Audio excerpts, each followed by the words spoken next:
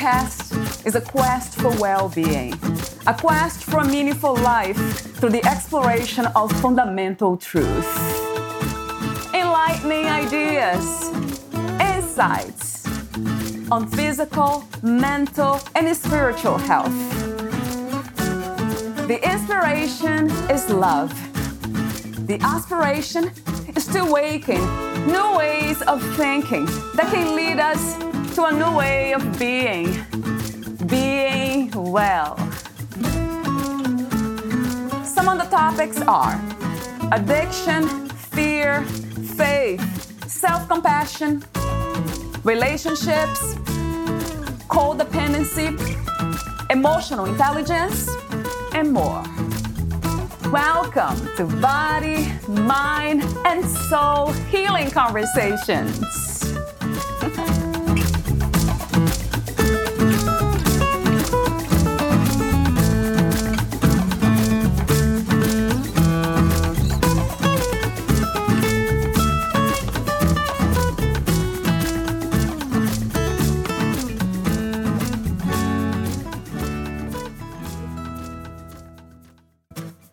This episode is about emotional intelligence, self-awareness, emotional management, impulse control and assertiveness, empathy, and relationship management.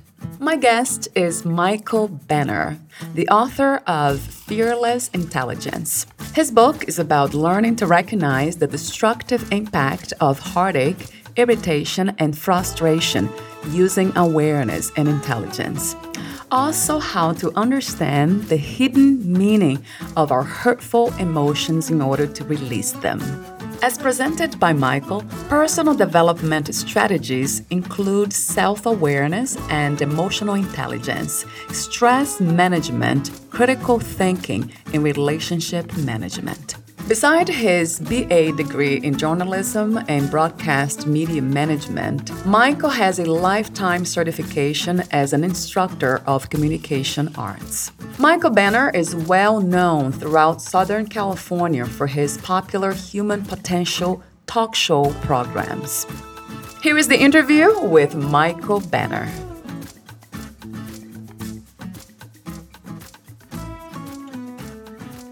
In your own words, who is Michael Benner?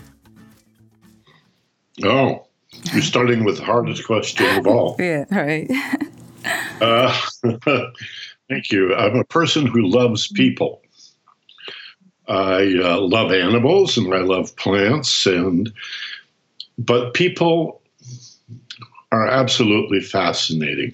I'm often more interested when I meet someone new in who they are than they are interested in who they are.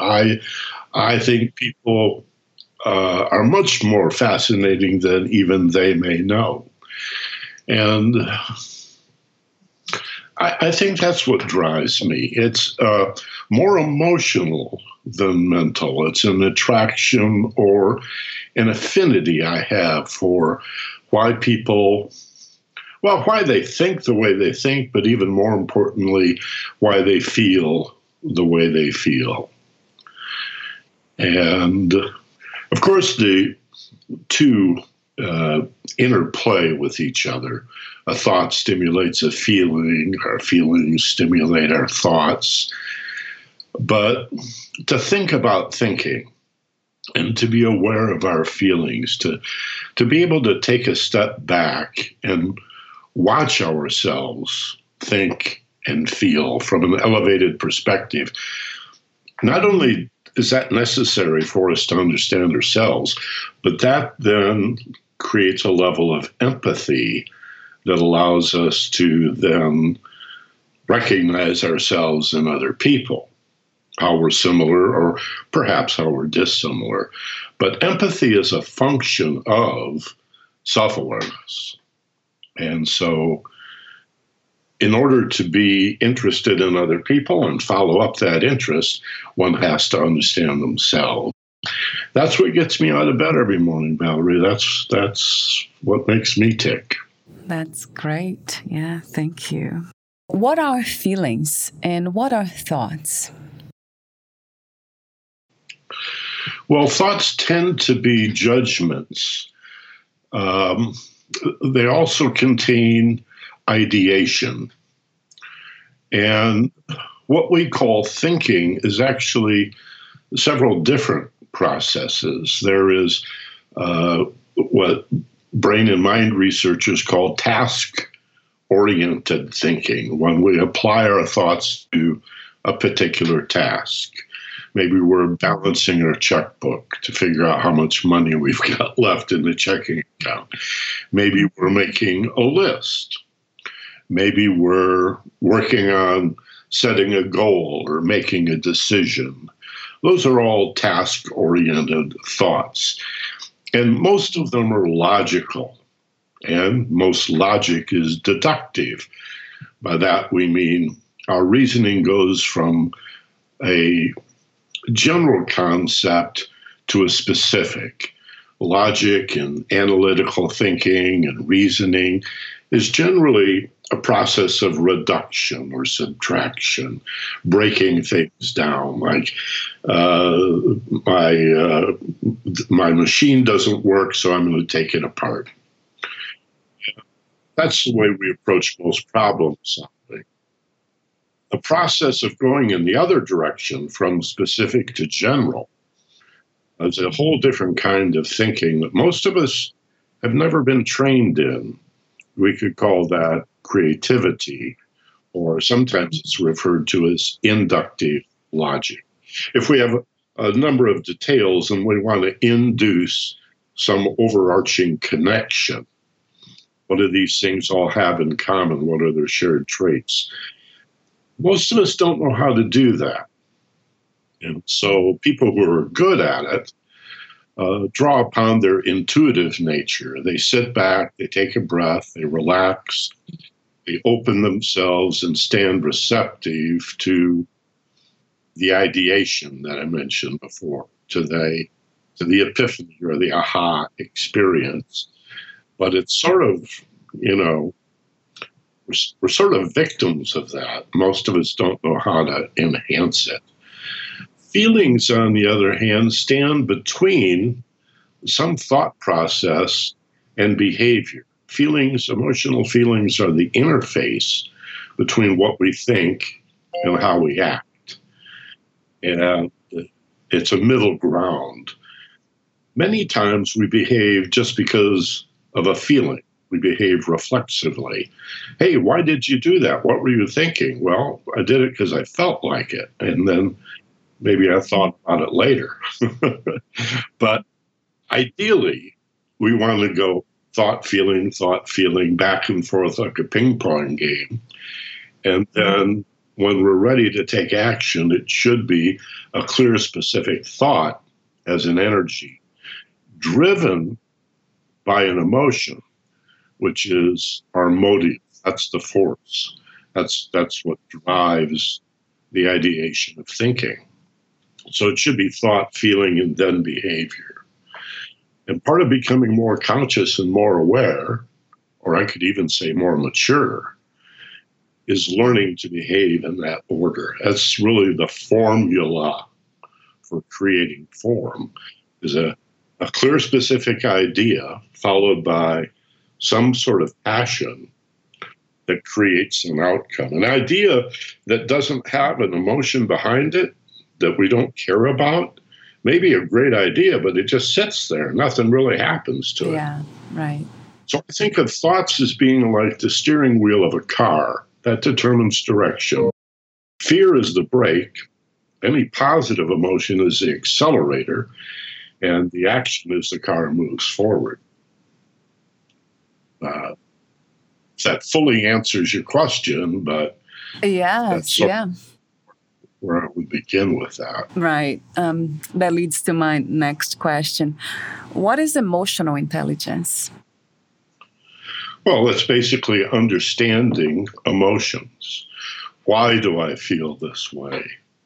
And then as we better understand ourselves based on our feelings, it's a lot like seeing emotional feelings as symptoms of our condition.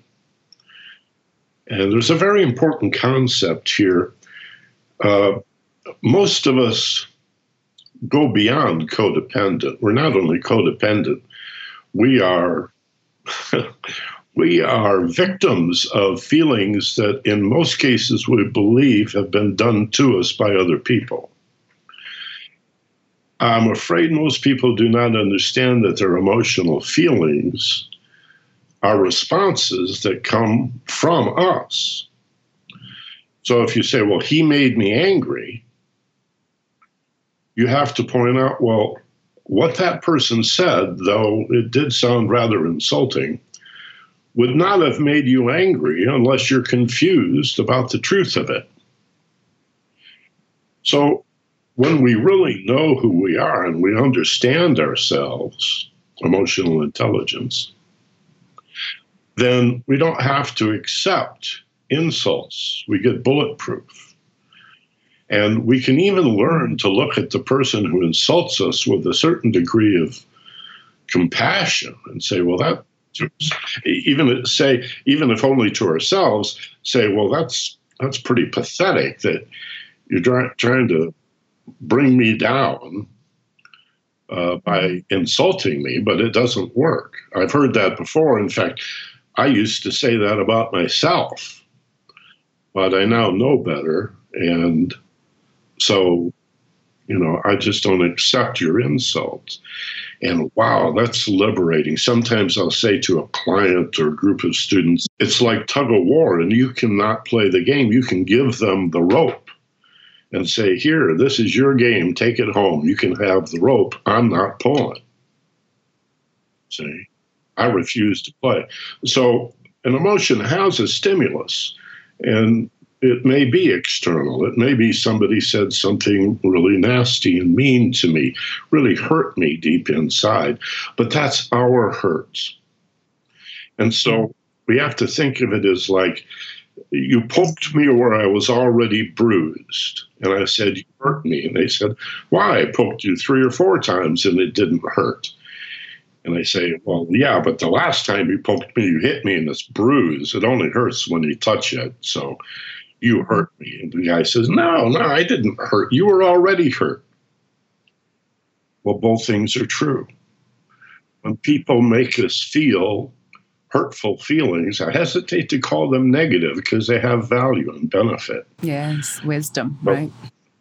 When somebody stimulates a hurtful feeling, we're participating in that. There's a gift in that. There's a lesson to be learned. And rather than getting angry and directing your hostility at the person that poked you where you're already bruised, to say, well, that's my bruise, I'm going to own that. And if it's an abusive relationship, you may want to back out of it. There's no sense in getting repeatedly poked. Yeah, right. Once you discover the bruise and take some responsibility and ownership for the opportunity it represents to understand yourself better. So I think that's basically where emotional intelligence starts. With understanding our own emotions, right? Understanding it, everything seems to go back to self-knowledge to me. Self-awareness, self-knowledge, self-love. So everything starts with us.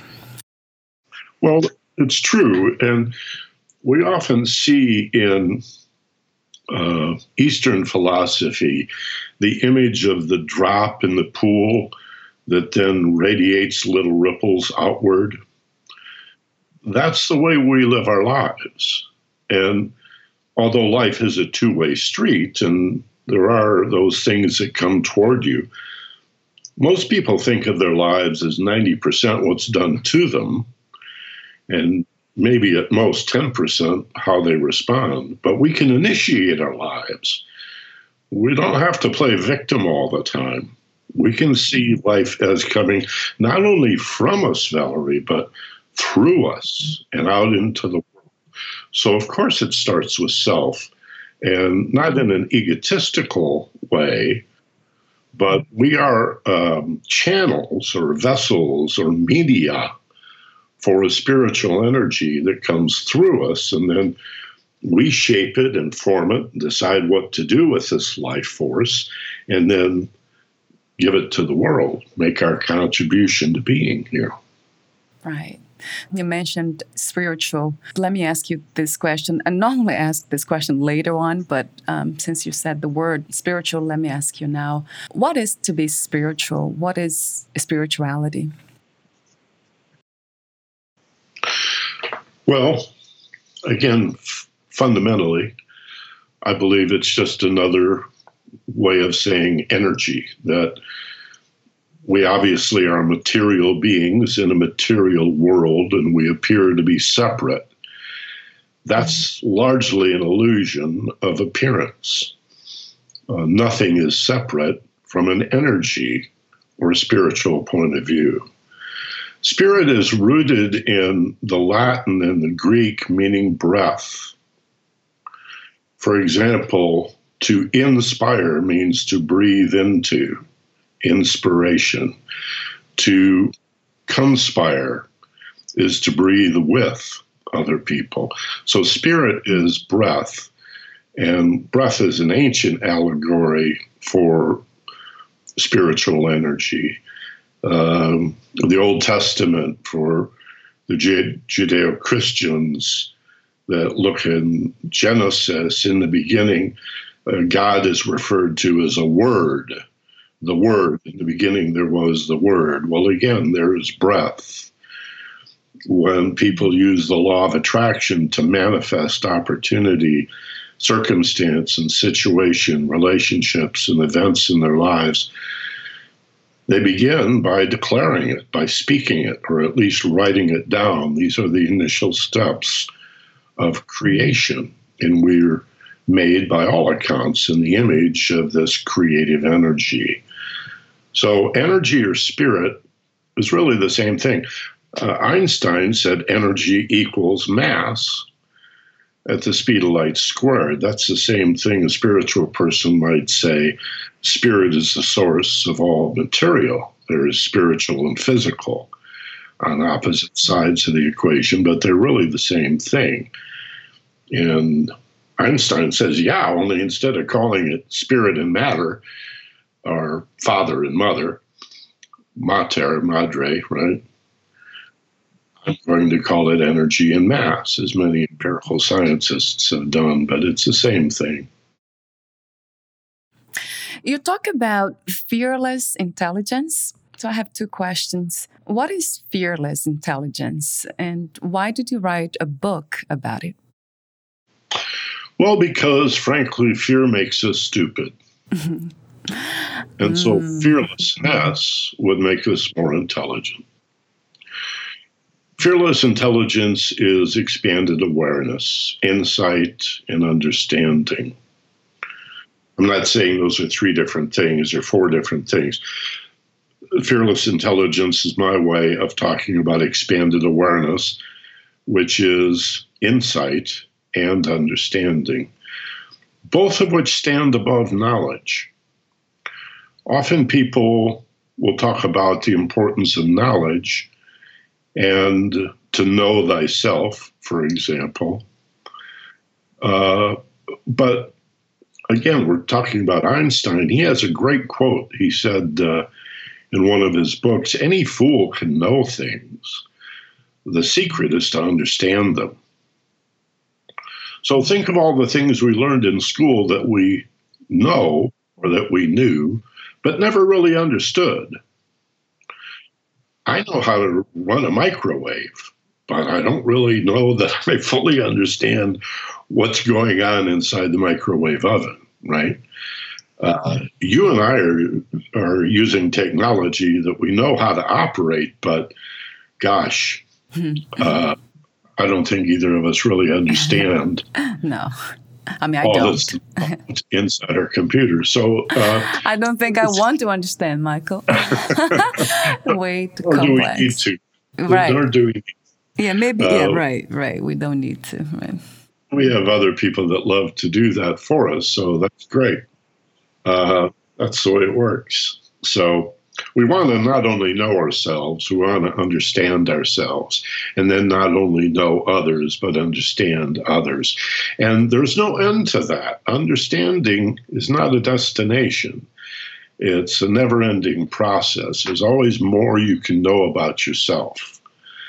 and better said, always more than that we can understand about ourselves, and same with other people. Understanding, this is very Socratic. Socrates was asked at his trial for corrupting the youth of Athens, why are you said to be the wisest man in all of Greece?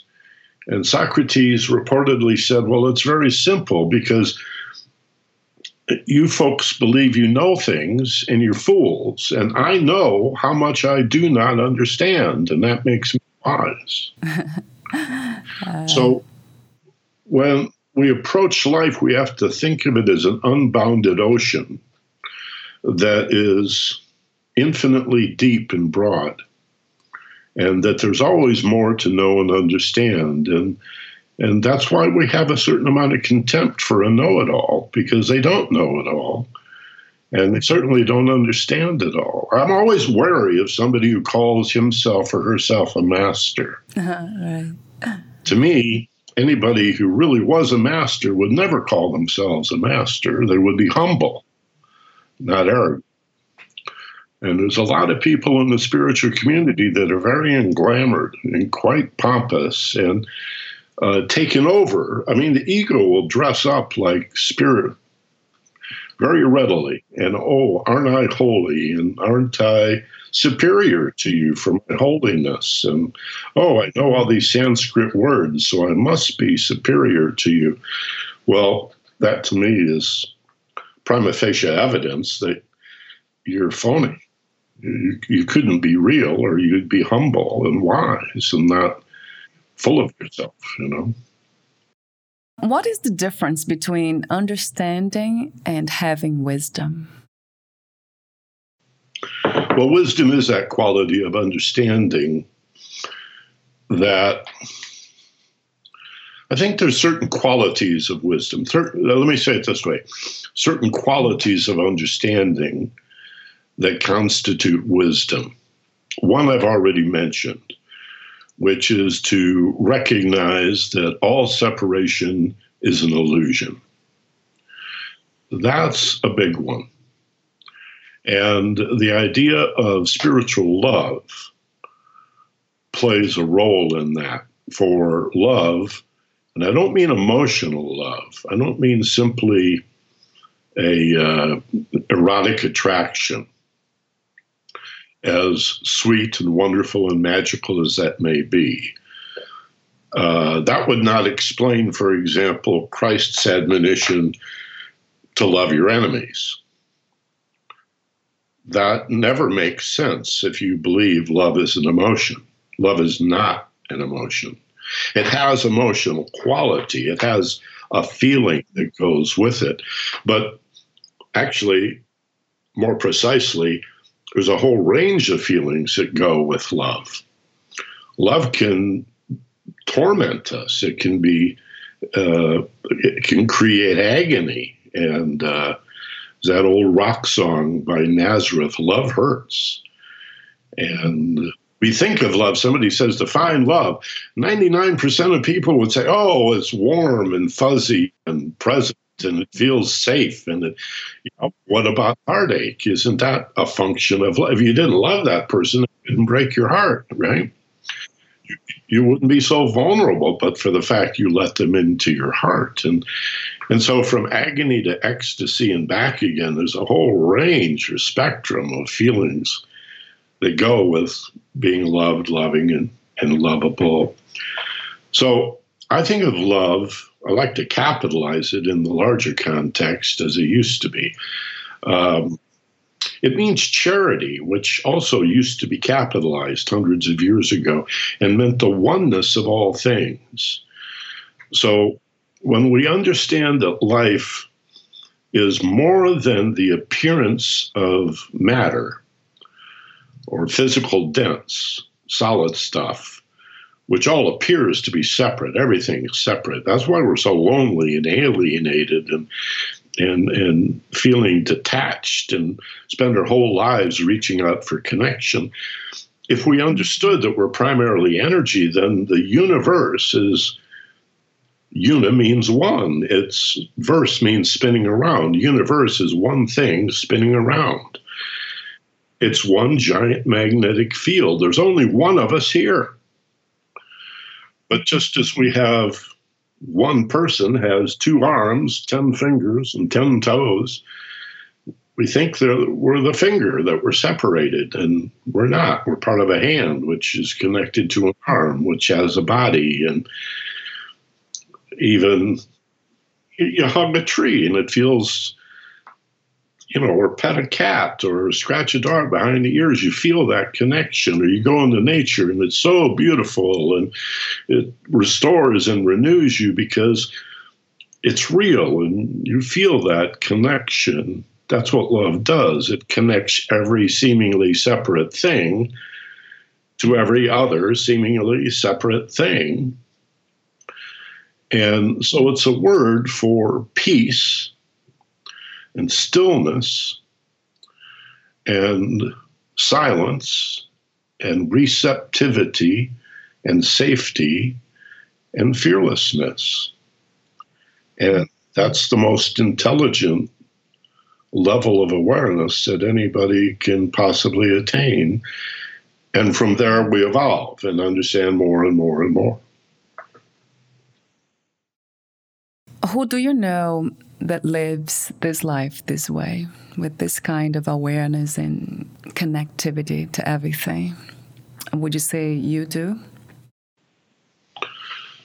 Well, most of the time, yes, but it's a practice. And when we say practice, most people think, oh, you're talking about your meditation practice. Yeah, but when I talk to my wife of 30 years, that's a practice.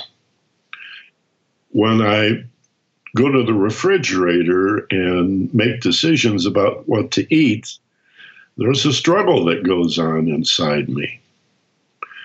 And to make better food choices is a practice. To become aware of my breathing, and I discover that it's rather shallow and rapid and indicates a level of anxiety that I didn't know was there, and I choose instead to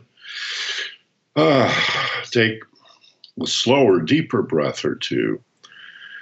That's a practice. When I learn to be mindful in everything that I do, when I walk, I walk. I can't always do that. Sometimes when I walk, I have to pay attention to where I'm going and remember why am I going here? And there are many, many distractions. We're supposed to eat mindfully. When you eat, do nothing but be mindful of chewing and the food nourishing you. But you can't do that every meal. You want to talk to your spouse or your friends or tell a joke or a story you heard. And so life is a practice. And the best of us must, again, remain humble, know that we're all students. None of us are Christed. I've never met a Christed or fully realized person. I've met people that held themselves out as having attained enlightenment, but I've also seen them become angry in an instant. In my 40 years of doing radio, I've interviewed all kinds of swamis and gurus and mystics and holy men and women. And many of them are quite advanced in their practice, but none of them have attained any kind of fully realized level. They all get confused. They're all open to being emotionally hurt. They all have needs and desires that they've not yet released. And so I think it's best for us to recognize that everyone's on a path, the least among us, the people that care least about others and seem to be the meanest, most selfish people. They're on a path too. They may be further down the mountain, but it's best we don't judge. Just concern ourselves with where am I on my path? Because it's a long way to the top of the mountain. we've all got a long way to go.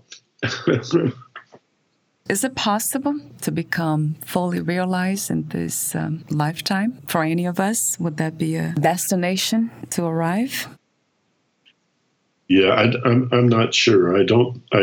To be honest with you, I don't think so. Not in form.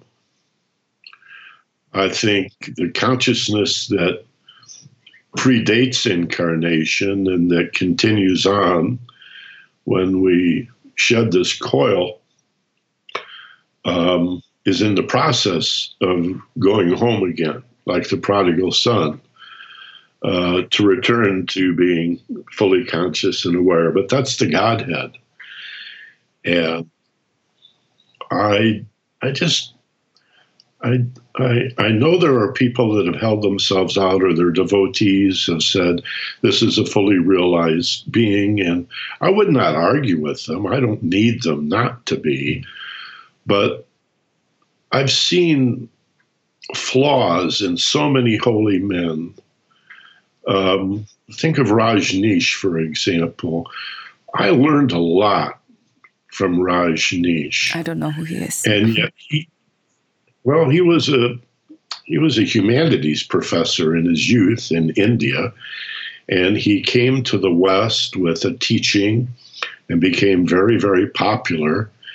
Started a community in Oregon, and the next thing you know, he was stockpiling machine guns, and he owned 29 Rolls Royces.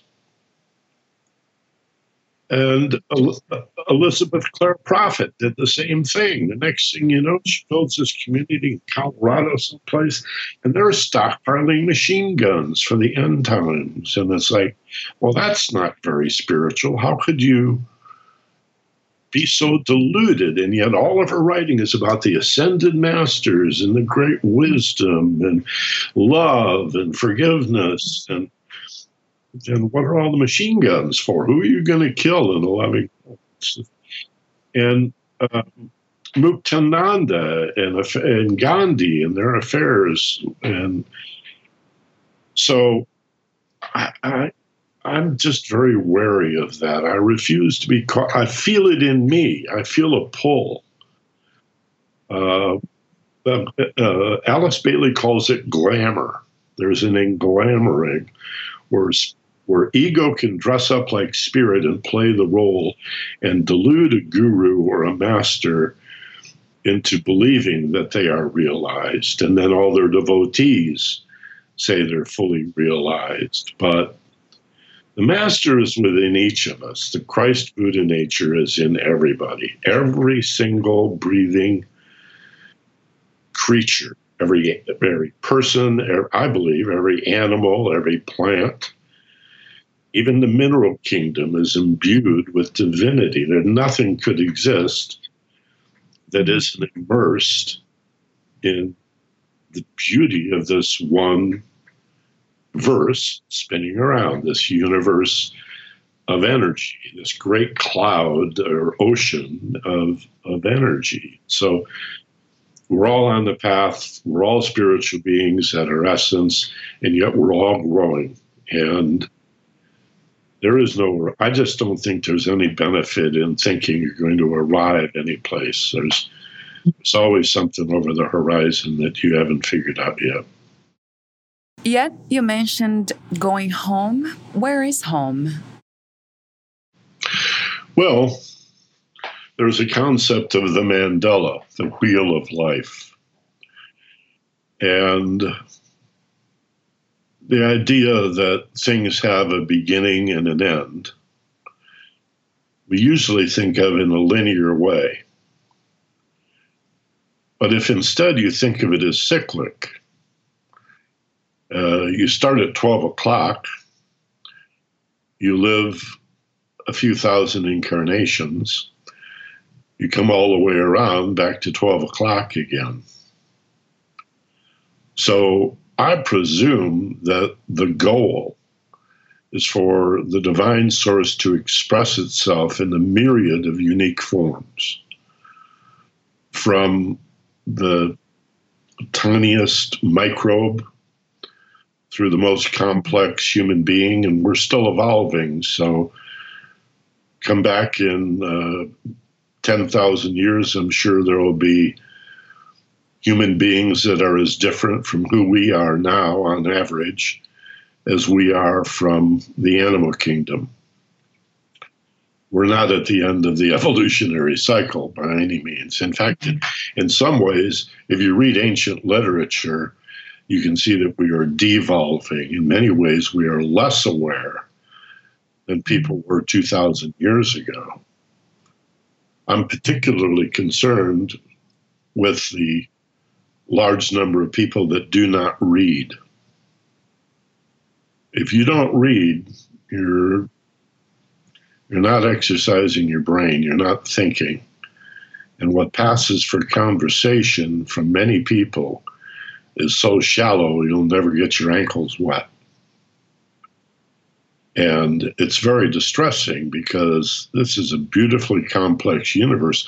And if we read the great women and men who have written the wonderful literature and the poetry and the philosophy and contributed so much to our culture, we'll realize what we've been missing.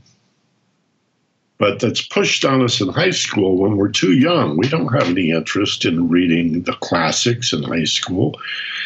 And then if you go to college and get a liberal arts education, maybe you get one more chance to read the classics, a couple of humanities classes, ideally, some literature, but most of us are so oriented toward the material world. We want to be successful, which to most people means I want money, I want stuff, all of which is impermanent, all of which you'll lose. Everything you buy. And further, all of your relationships. Your children don't stay children, they go into adulthood. And that's difficult for many parents who want them to be little children forevermore. And then they get older and they die, and our friends die, and our grandparents first, and then our parents, and then our friends die. And, you know, a dog only lives 8 to 12 years. My God, you think twice before you go get a second dog because you know you're going to lose them again in a decade. And so if all of our material goods and all of our loving relationships end in loss, then what kind of fools are we if we invest in that? Instead, we should invest in something that we can take with us. Expanded awareness, higher consciousness, and understanding of what it means to be a loving, compassionate, kind, caring human being, committed not to self, from an ego point of view anyway, but to self from a spiritual point of view so as to be of service to others. And that love we will take with us and carry with us. And it reduces the number of times we have to incarnate and the suffering that goes with that. It's quite remarkable to me how many people strive for happiness and success when all the philosophies and on a deeper level, all of the religions are very upfront in saying life is about suffering. And the point of the suffering, I mean, Buddhism, the first noble truth, life is suffering. Christ on the cross. Most religious prophets suffer greatly. And what's the point of all of that?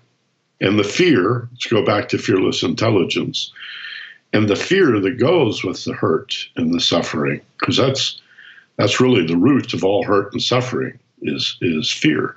And fear is not danger. Fear is what we don't understand. Very important concept. So what's the point of all of that? Well, it fuels evolution. It promotes growth and expansion.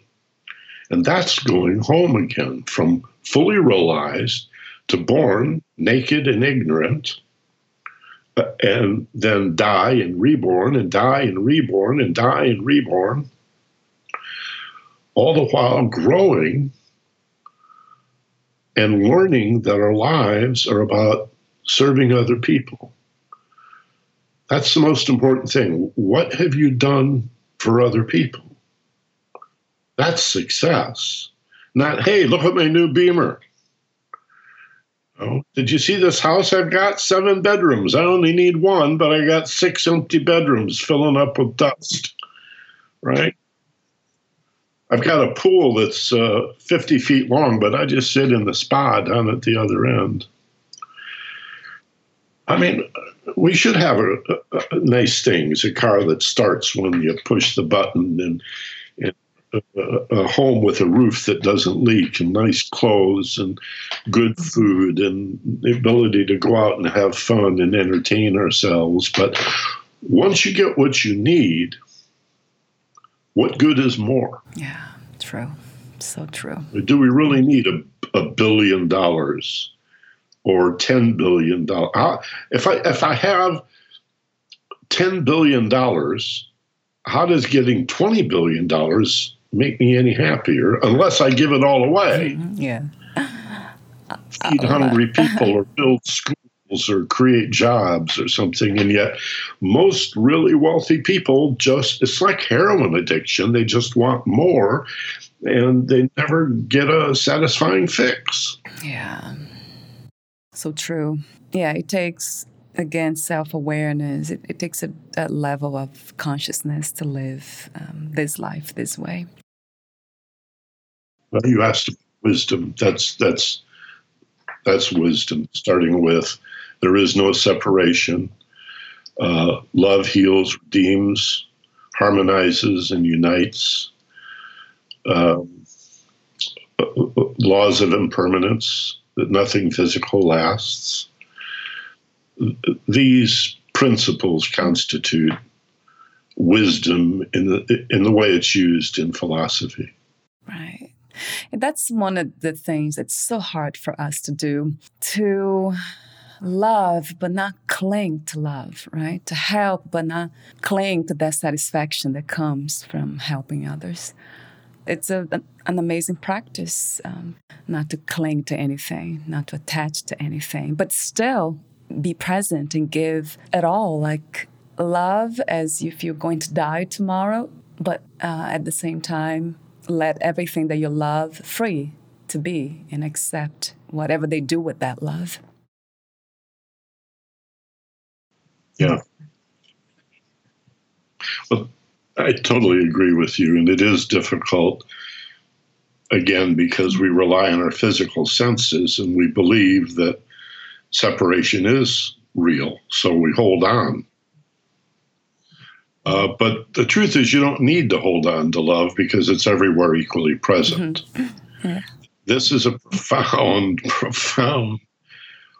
concept. It's a wisdom concept that love is everywhere, so you don't have to hold on. All holding on, clinging, as you call it, clutching, all tension in the body is a fear response. And so an attempt to hold on to love is a fear that you're going to lose it. So we say, why are you holding on so tight to this thing that you love, or this person that you love, or this pet that you love?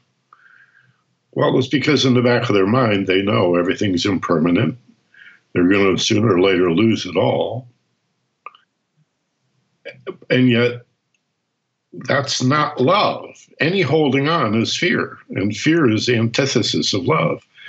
Fear is what we don't know. Love is what we do know. When people say to me, Michael, what does it mean when we hear these admonitions that love drives out fear? How does that work? And I say, fear is what you do not understand. It's unawareness. It's not danger. If what you're afraid of appears dangerous, the fear is about what you don't know about the apparent danger. And most of the time, danger is not involved at all. Hey, Michael, what are you worried about? I don't know. Well, that's the point. That's what fear is. On the other hand, love is understanding. as we've been saying here for a few minutes. So love drives out fear in the same way understanding drives out ignorance, in the same way that shining a flashlight into a shadow dissipates the darkness. Because darkness is not a force, it's the absence of light. And ignorance is not a force, it's the absence of understanding. And fear is not a force, it's the absence of love. Wow. I've never heard it that way. That's beautiful. It's basic physics and metaphysics. You see, these are they're polarities, but they're not opposing forces. One is a force, the other is the absence of that redemptive energy or spirit. Love redeems and heals. Fear doesn't do anything except degrade and destroy. But it's a great motivator. We see politicians using fear. We see parents using fear. We see religious preachers using fear, and teachers, and my football coach in high school, and they all use fear because it's a very effective way to motivate people, much easier than using love to motivate people. But the problem is it extracts a horrible, horrible, destructive, and demeaning price. Yeah. So yes. Much of our temptation is to use fear and threats and try to gain leverage in that way, rather than the more, admittedly, more difficult but more elegant love. The difference being fear is a motive that moves you away from what you don't want, while love moves you toward what you do want. Right. By the way, that's the difference between instinct and intuition. People often call their intuition a gut feeling. Intuition is a heartfelt feeling. The gut feeling is, oh no. The intuition of the heart is, oh boy. So the gut tells you to run away. It's the herd mentality or the mob instinct. That's the gut. It's down in the first chakra. But intuition is fourth chakra, or aspiring to the fourth. It could be high solar plexus or heart chakra. It's much more refined, has a whole different feeling. It arrives as light. It's enlightening. Aha! What a beautiful understanding. It brought all these things together for me. But the gut instinct is, oh no, this is dangerous. This does not feel good. Turn, run away, run away. True. So true, Michael. Few people talk about that distinction. Yeah. Oh, yeah. You talked earlier about reincarnation. This is something that you believe in. Is that a religious concept? How do we know reincarnation is something, quotes and quotes, real? You don't. You don't. Most people don't. With enough study and practice, there are teachers who have insisted that they remember their past lives. Sometimes very young children will talk about other lifetimes. There's a great story. I don't know if it's even true, I must admit, but it's a beautiful story about a mother who hears rather late at night. She's already put the newborn baby to bed, and she hears the 3-year-old coming down the hall, 3.5 years old. And she stands back in the shadows until the 3-year-old enters the baby's room, her little brother. And then she moves toward the door, but stays hidden, just close enough to be able to hear her 3-year-old ask the baby, Billy, tell me about heaven. I'm beginning to forget. See? So there is upon incarnation, apparently a great forgetting, which is necessary because if you had all the answers, you'd never learn. And so the idea that if we look at physics, which is not a belief system, but hardcore empirical science and provable by repetition, all material things are impermanent. They all rot, decay, corrode, rust, fade away. And so that's pretty easy to accept. Energy, we're told, on the other hand, can never be created or destroyed. So somebody who has just a couple of years of science knows that, as Einstein says in E equals mc squared, energy equals mass times the speed of light squared, that mass is a product of, a function of energy. And the E is capitalized, but the M for mass or matter is not capitalized. So the energy is primary, it's eternal and infinite. And so a spirit, or the soul, which is a matrix of spiritual energy, is indeed energy, then it can't be destroyed. But according to basic, undebatable, eminently reliable physics, you can't destroy energy. Consciousness or awareness is energy. So it can't be destroyed. So it's the only thing that gives the universe any kind of pattern or meaning is for this energy to expand, for it to, as consciousness, evolve and grow. I think what we are like ambassadors or liaisons of divine source going out and facing fear and redeeming it with love. That's our job. We work for the boss, who is not a separate entity on a cloud, a man on a cloud, but rather a magnetic field, a coherent field of energy that is spread across the entire universe, which continues to expand, and the rate of its expansion is accelerating more and more and more and more. We don't understand how or why. But our job is to be an emanation or a fragment of that wholeness, of that oneness, and go out into unknown and therefore frightening situations and redeem that fear and ignorance with love and understanding. That's, to me, it's that simple. That's who we are. That's what we do. Wow. And if we don't do that, then we just keep coming back. I mean, this is hell. Hell is not some other place. This is it. And our job is to bring heaven to earth.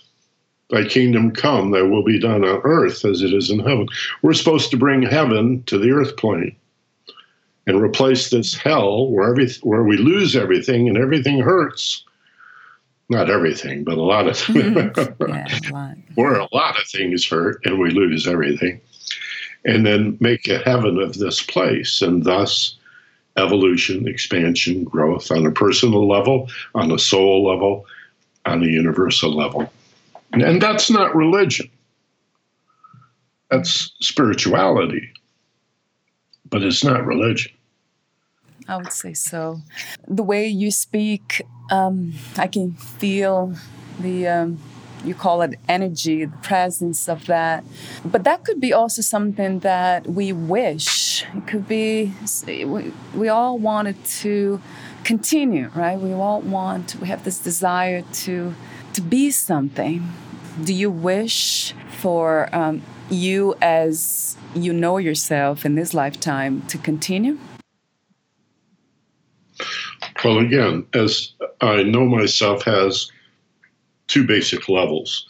The egoic Michael Benner, this body, this face, the particular interests I have, my personality, my loves, my fears, that's going to all go away when I die.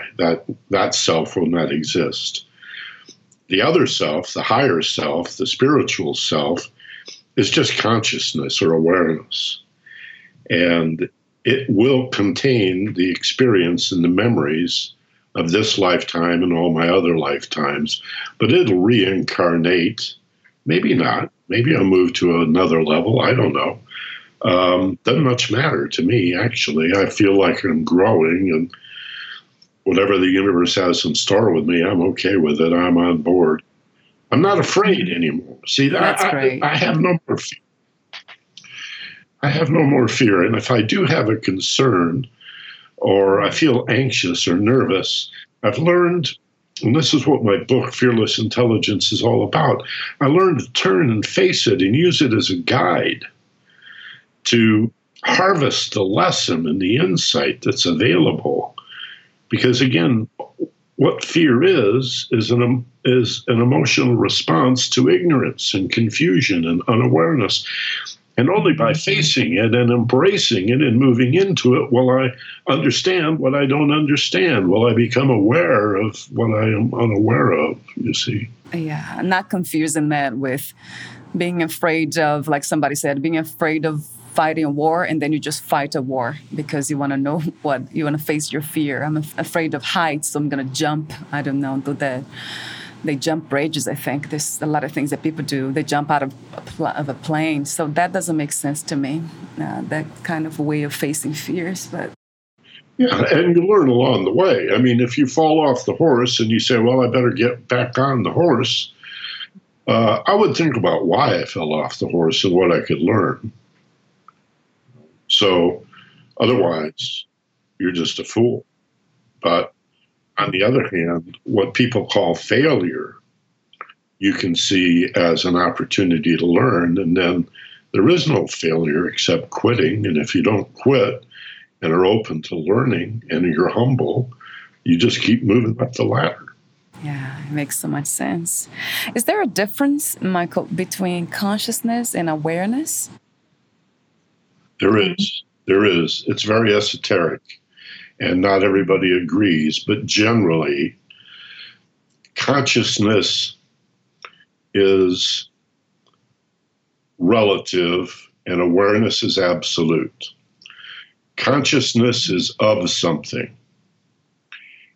And we could say, I am aware of this, but consciousness is awareness upon an object, a relationship, a circumstance, a situation, a feeling, a thought. Awareness is more pure. Esoterically, it's described as effulgence, which is brilliant shining. And awareness in this sense is capitalized. It corresponds to the absolute, which is word in philosophy for God, when a philosopher wishes to describe divinity without personifying it as a man on a cloud, because that's so insulting to so many enlightened beings. And when somebody asks a philosopher, do you believe in God? They want to say yes, but they're offended by the elementary school idea on the ceiling of the Sistine Chapel that God is out there living outside its creation, very far away, very remote, and separate. That God is separate too. And that's monotheism. Monism is the idea that the ultimate source, divinity, is within everything, that everything is in everything. It's like, it's a little immanent and transcendent is one way it's described, that the one is in every seemingly separate thing and every seemingly separated thing is in the one. So it's pantheism and the reverse of pantheism, that all in physical nature is divine, that God is in everything, but everything is contained within God, and both things are true. So there is no separation again. And that, again, takes a little bit of work. You can't just be a 60-minute, once-a-week religious person and understand that. You've got to dedicate yourself to some study. Yeah. Coming to my last questions to you, will be a few of them. And the first one is, describe life in one word. Wow. Joy. Yeah. What is another word for healing? Love. Right. How do we become our own best friend? Love yourself, but not the ego. Think of who you were as a 4-year-old. Close your eyes, meditate, breathe, relax, and visualize yourself as a 4-year-old running into your arms. Embrace yourself as a 4-year-old. Feel your heart opening and let the love in. Remember what a beautiful child you are. Not so much that you were, but that you still are. Mind can hold that duality that you've become an adult, but like the rings of a tree, everyone you've ever been is still available to you and within you. And tell that 4-year-old self that he or she is the most lovable part of you and you want her to live forever in your heart. And visit her or him at the end or the beginning of every meditation you do. Because if I told you to sit in front of a mirror and say, I love you to the person reflected in the mirror, you'd never do it. And it wouldn't have any value anyway. But to think of yourself as a 4-year-old, that's just so beautiful. And there's just no question of how lovable and precious that wide-eyed passion for life is until we go off to school and get judged. Wow. True. What is to have a clear mind? Clear is the opposite of not foggy. It means it's a lucidity. It's to recognize, just like focusing a lens, you go back and forth and back and forth, and suddenly it gets crisp and the edges are finely delineated and the colors are more vivid and present. And so the information you seek to recognize or to draw upon, the memories you wish to recall, are all present and available and whole. They are cohesive. They fit together. You don't have to work to make sense of things. That either or, this or that, to a clear mind, becomes this and that. What is to be strong? Well, I think to recognize that we're spirit, that we're peace and love, that we are infinite and eternal, and that these physical shells are merely an appearance that we take for a short time. Just as we are not the house we live in, the car we drive, or the clothes we wear, though I know people who believe they are. We are not these fleshy bodies made out of what we've had to eat for the last few years. So strength goes way beyond strong bones and powerful muscles, or even physical vitality, to a strong heart and mind, a wisdom. Wisdom is strength. Yeah, yes. 1,000 times to that. If you knew you would die soon, meaning losing the body, would you change anything about yourself or your life?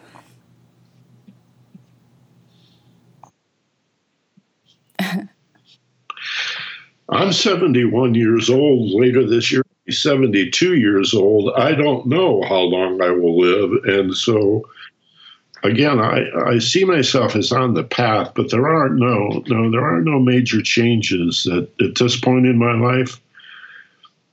If I felt I needed to make the change, I've already made it, pretty much. I try to be kinder and more loving every day to my wife and others, and that's a daily process more than a change.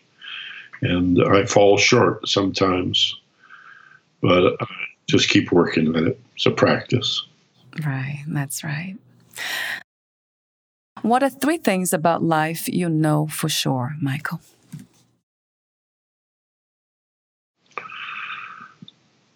That it transcends physical death,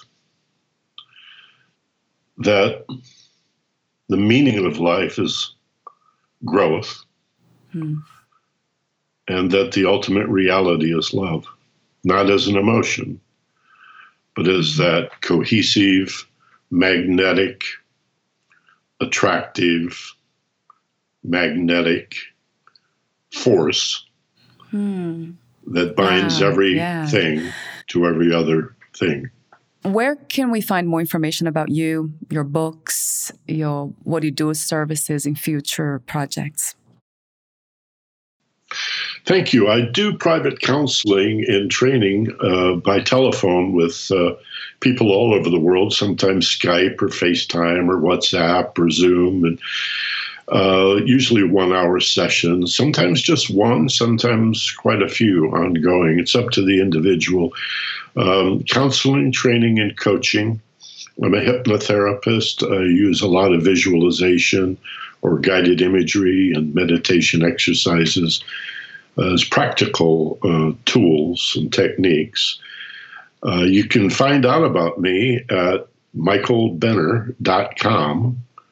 That leads to a number of other website about my podcast and my book and counseling and training and the business work I do. Michael Benner, BENNER.com. And my book is Fearless Intelligence, so you can read about that in a blurb and an excerpt at fearlessintelligence.com. It's that simple. Wonderful. Thank you so much, Michael, for your presence and for this conversation. Well, Valerie, thank you. You're an exceptional interviewer, and I love the questions you ask. They're difficult, but I absolutely love it.